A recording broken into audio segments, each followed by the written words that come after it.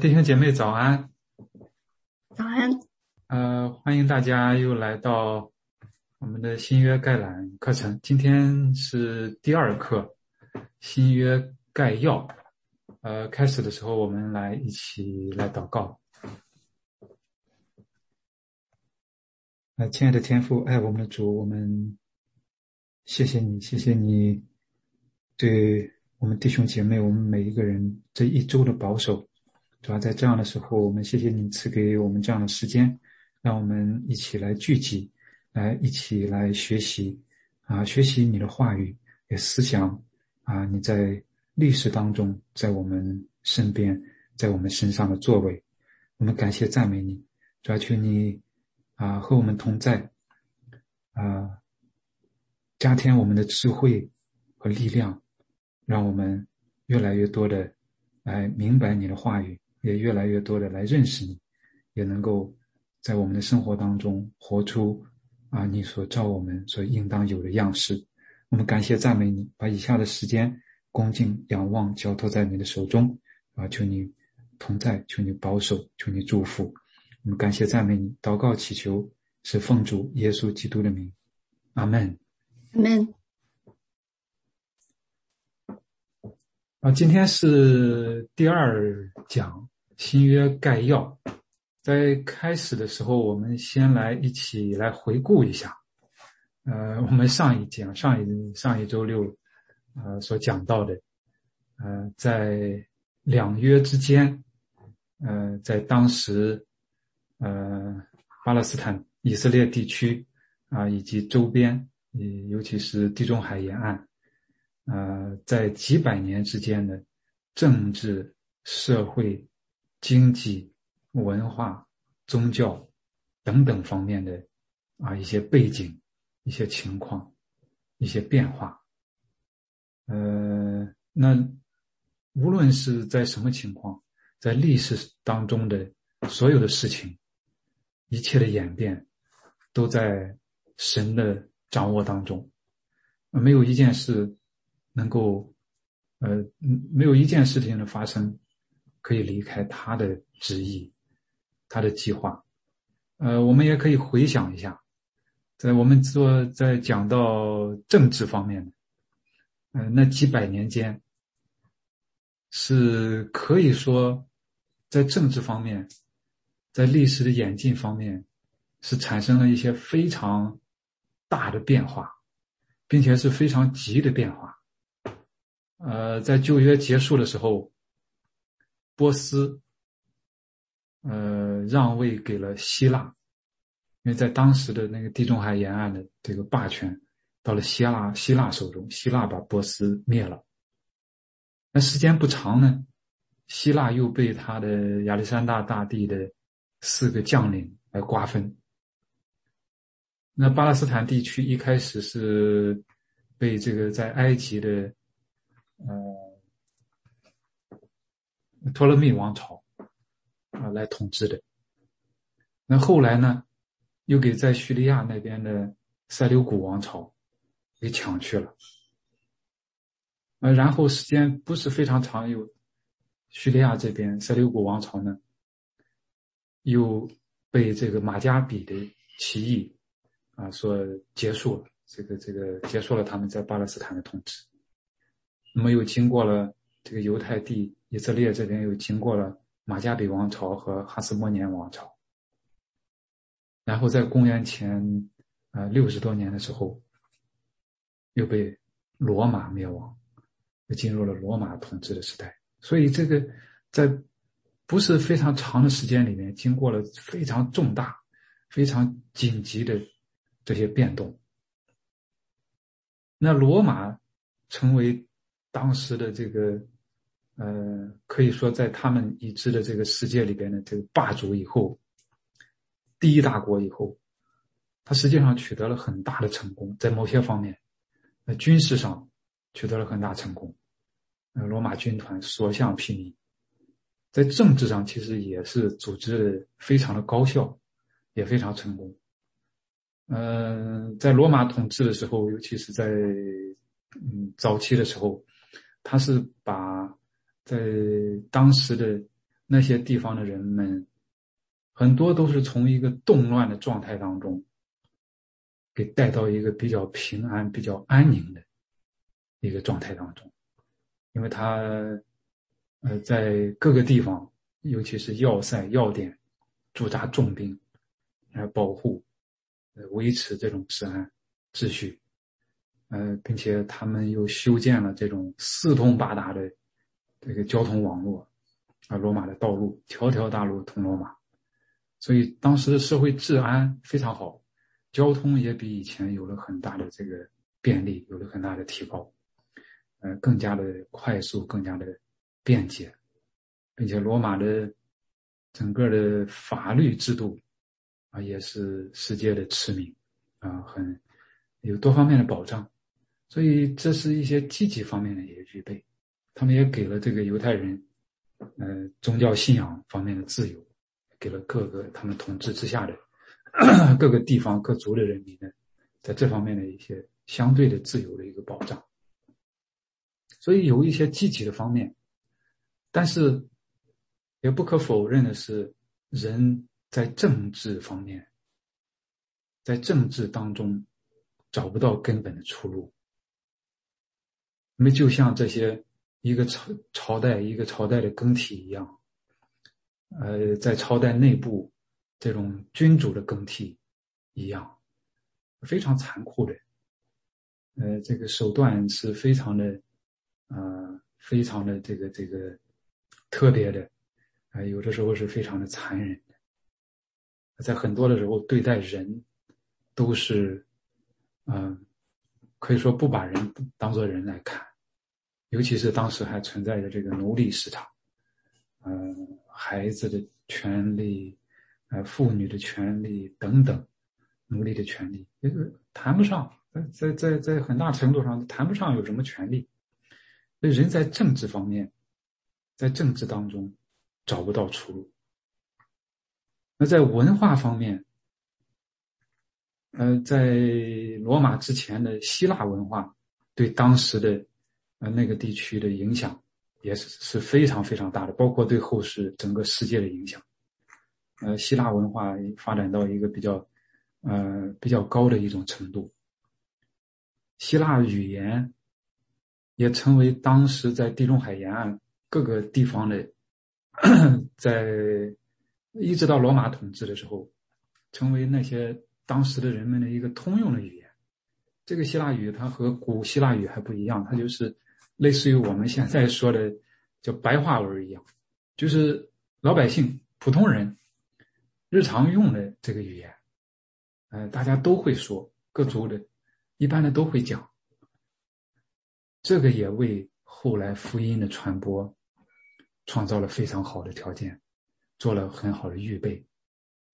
但是从另外一个方面，人在文化当中也找不出来根本的出路。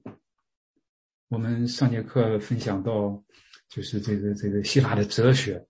各个流派非常多，非常繁杂，论辩著作非常的多，对后世的影响也非常的大。其实从世界范围上来看，在那个时代，有好几大文明也都是大约在同时期出现了那种在思想上、文化上、哲学上发展的一个高峰。虽然是有这样的发展，但是这个哲学的论辩、哲学的思辨，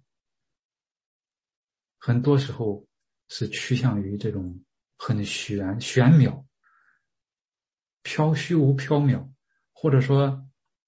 他们提了很多很多的问题，思考了很多很多的方面，但是没有答案，最终没有答案，没有确定的，没有满足不了人心真正的需要。要么就是太注重思辨，要么就主张那就这个好像是看破一切一样，主张及时行乐，纵情的享乐，都没有办法满足人心真正的需要。那从宗教方面也是这样，虽然说犹太人经历了那种国破家亡、流离失散、颠沛流离这种生活，他们的信仰遭受了极大的考验，但是感谢神，他们仍然在那样困苦的环境里面，仍然持守，并且更加的坚固一神的信仰。一神的信仰在各个地方都有这样的会堂，犹太会堂，在陆续的建立起来。当时的人心普遍的都渴望那一位在旧约当中应许的那一位救主，那一位弥赛亚早了点能够到来，人心都在渴慕，他们都盼望这位弥赛亚来到，然后带领他们，按照他们的想法，那就是能够脱离罗马帝国的这种统治，这个辖制，然后建立他们自己的国度。人心都有这种期盼，但是呢，包括其他的国家也有各样的宗教，但是在这样的宗教里面，也没有提供这个人的这个真正的这种满足人心的这种需要，因为各个地方、各个种族、民族的各个国家之前的那种宗教所信仰的神，各种各样，希腊、罗马，包括其他的，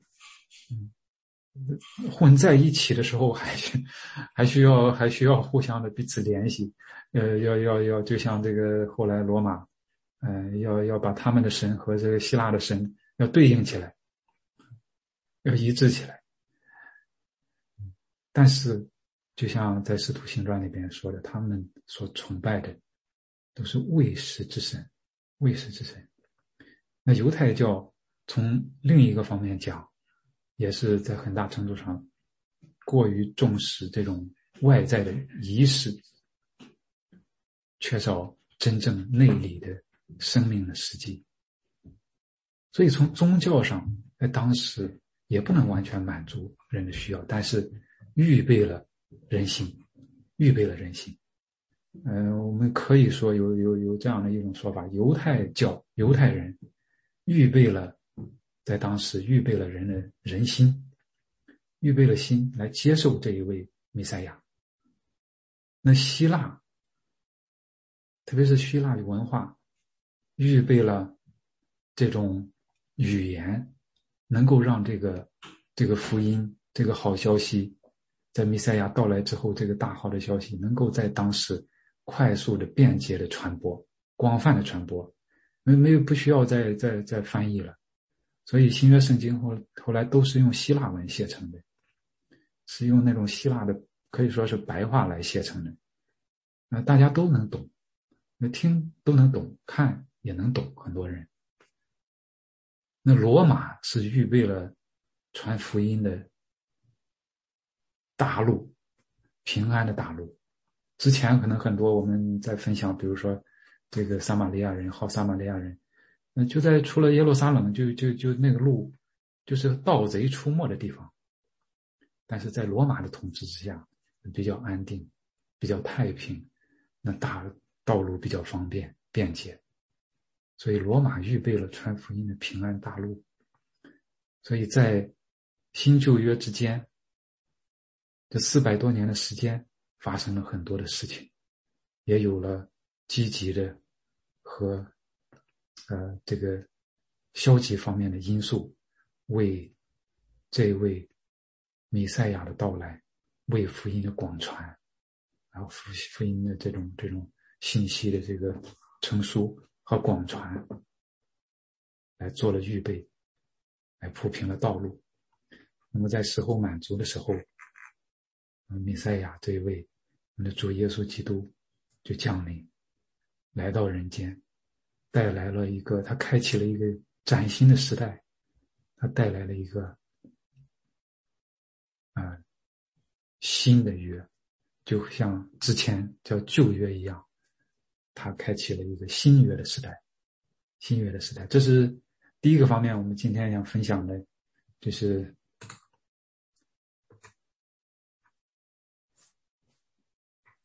一个简单的一个回顾。那么第二个方面，我们来看一下这个，我们说新约这个约的含义是什么呢？什么是约呢？在这个圣经里面所讲到的，英文我们都知道它的翻译叫 New Testament， 还有另外一个词叫 New Covenant。那 Testament 其实它是从拉丁文演化过来的这个词，这个拉丁文又是从希腊文演变过来的。按照这个希腊文它的原来的这个词的意思，这个 Testament 这个希腊文的原词，它是指最后的遗约，类似于就是像遗嘱一样。它的意思是指一方的安排，这个约是一方来安排的，一方来安排，另一方呢是不能更改的，对这个约的安排是不能更改的，另一方可以接受。如果你接受了，那双方就进入了这个约定当中，被这个约的所定的这个条件来维系。那如果你这个不进入的话，那就不在这个约的里面。这个是 Testament， New Testament。还有一种叫 New Covenant。 Covenant 这个词呢是从法文演变过来的，然后这个法文又是从拉丁文演变过来的。它的原意是来到一起的意思，法文的意思是同意，拉丁文的意思是来到一起。它是指一种涉及双方都同意的一个协定，订立的一些条款，或者是契约。在古代都有，尤其是两个国家之间也都有经常订立盟约的这个事情。有一点类似我们现代人所说的这个 contract， 这个合同，这双方订立的。那这个新约新的盟约也是相对于前面的盟约所讲的，是这个新的盟约是神借着耶稣基督和人重新订立的一个新的盟约。所以这个是这个约，我们所说的新约的这个约的这个含义，它的一个来源。那么我们接下来分享一下，就是我们现在所读的我们这个所有的所读的这个新约这个全书，它是怎么样出现的呢？现在的这个新约我们叫新约正典，canon， 英文叫 canon。它是怎么出现，怎么形成，怎么成书的呢？如果从它形成的这个出现的这个过程，按照时间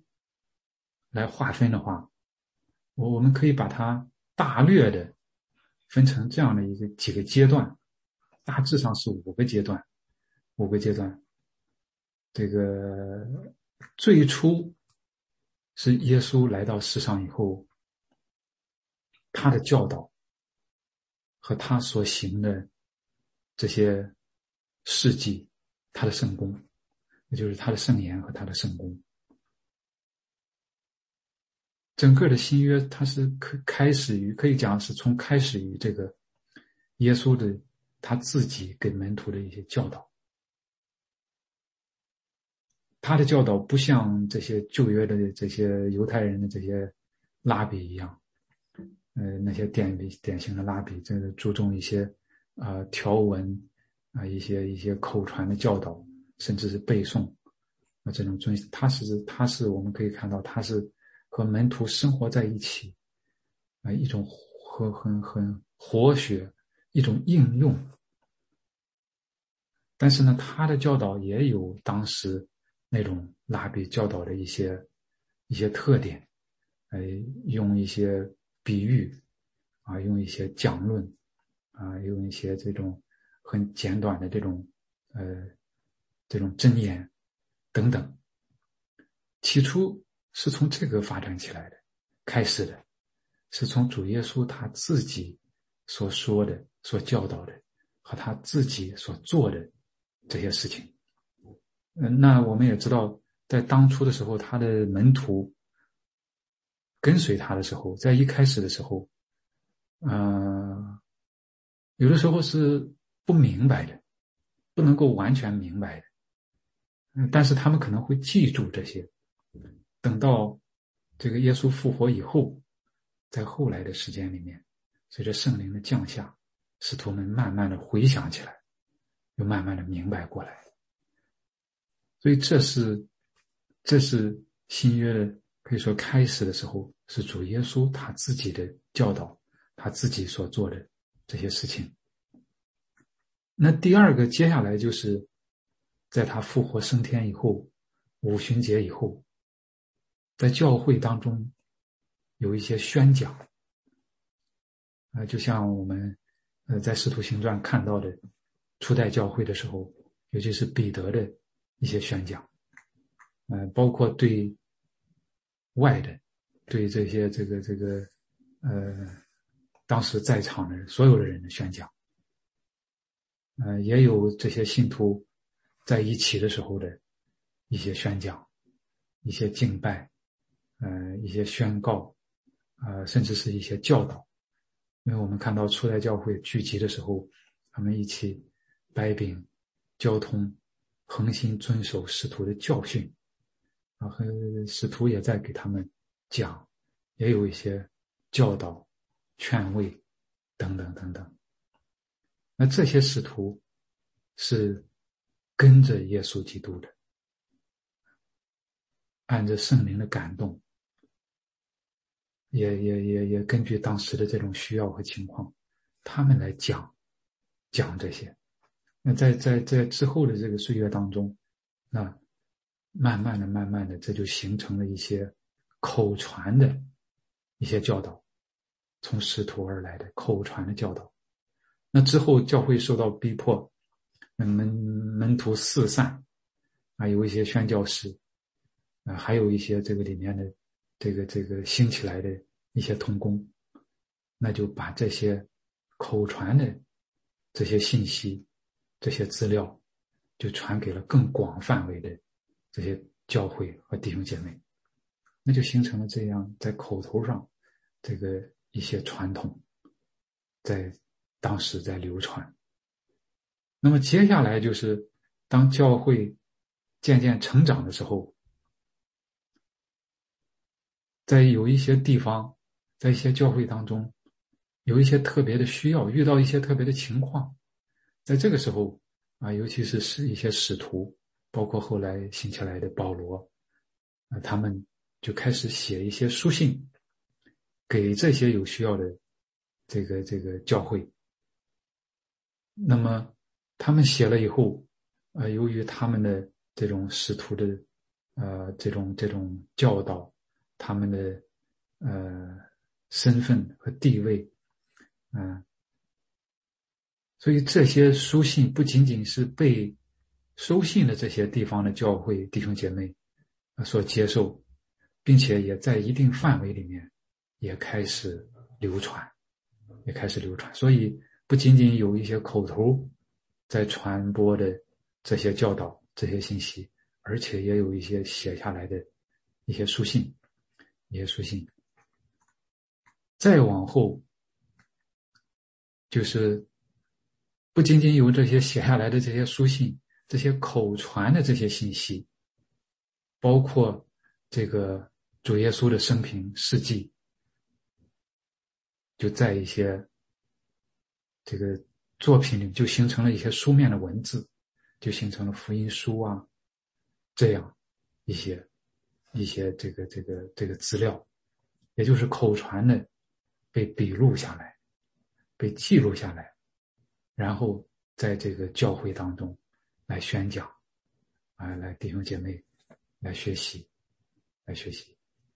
所以在这个过程当中，陆陆续续有这样的福音书啊、使徒行传啊，也有后来再有的一些书信被写下来。那在时间再往后推移，再发展，就是慢慢的，就是在教会当中形成了一些大家所公认的、大家都接受的这样的一些作品，一些这个被记录下来的这些信息和宣讲，包括这些书信。那么在当时在越来越广泛的在流传。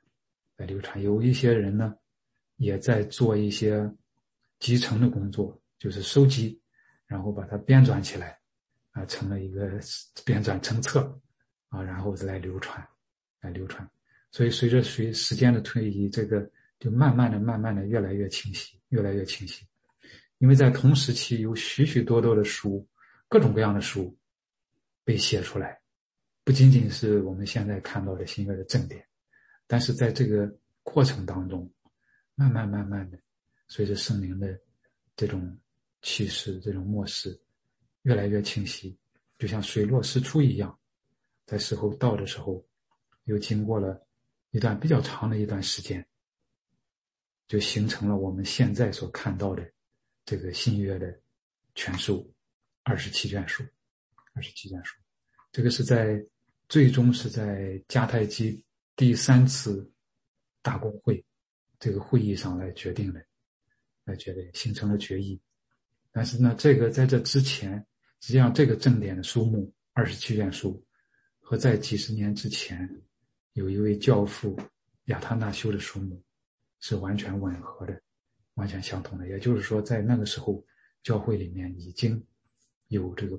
比较普遍的这种共识，这些是这个教会所公认的，也就是经过这种收集、整理、汇总、鉴别，最终形成了这个新约的正典，我们现在看到的新约的全书。那么在这个方面呢，在它形成的过程当中呢，也可以说有一些标准，有一些比较关键的这个标准。一个就是这些新约的这些正典、这些书卷，它有使徒的权威，它是来自于使徒的，都可以，要么就是使徒们自己写的，要么是可以追溯到使徒的。因为这些使徒们是大多数是这个跟随着耶稣基督，像保罗呢，那也是亲自从主领受启示，所以使徒的权威是非常非常重要的，也是教会所非常倚重的。另外一个就是初期的教会，大家普遍的一个公认，在这个时间，随着时间的推移，慢慢的，这些凸显出来，然后这些书卷，他们的教导非常的纯正，是互相之间是一致的，所以说可以说他这个新约的书卷有这种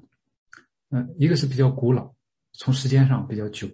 不是很新的，突然出现了一个大家不是很了解的从哪地方来的，是从使徒上是从使徒传下来的，比较古，被教会所公认的，大家都公认的，比较真，很真，那信仰又很纯正，教导很纯正，很正，所以它不是单纯的从这个文本上呀，或者是从一些文学上呀，经过推敲和分析所形成的，所出来的，而是当时大公教会所共同接受的权威。那这些里面也是在这个过程当中，是通过圣灵的工作，圣灵的感动、圣灵的默示，那这些书卷它本身也彰显神的这种权威，它不是单单的人的语言。这个也能从它的这个里面的内容它的这种能给人带来的力量、改变等等等等，可以反映出来的。这是新约圣经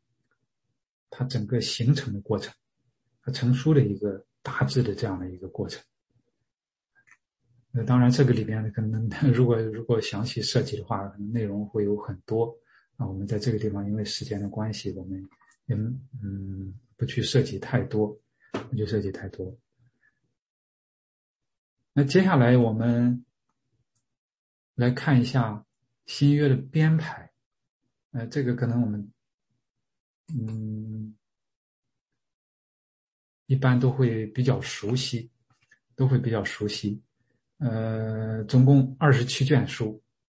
如果从这个按照顺序、按照类别来看的话，4卷福音书，然后1卷历史书，使徒行传，然后是保罗的13封书信，然后是其他人写的，叫普通书信，或者叫一般书信，叫英文叫 general epistle。因为一般保罗所写的书信，它是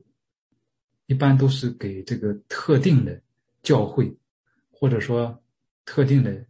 个人，有比较明确的收信的对象。那这些普通的书信呢，大多数是一个方面他是其他的这些人写的，不是保罗，不是出自保罗。一般来讲的话，并且呢，这些书信基本上不是给一个特定的一个教会或者特定的个人，它的适用范围比较广，它是通用的 general， 所以也有叫通用书信。这个有8封，然后最后是启示录，这个是从顺序和类别上来这个来分。那另外一个方面，我们可以也从它的这个文学的性质上来分，就是它的这个大致的划分一下，也可以划分成，从它的一些特点上，也可以划分成历史性、教义性、个人性，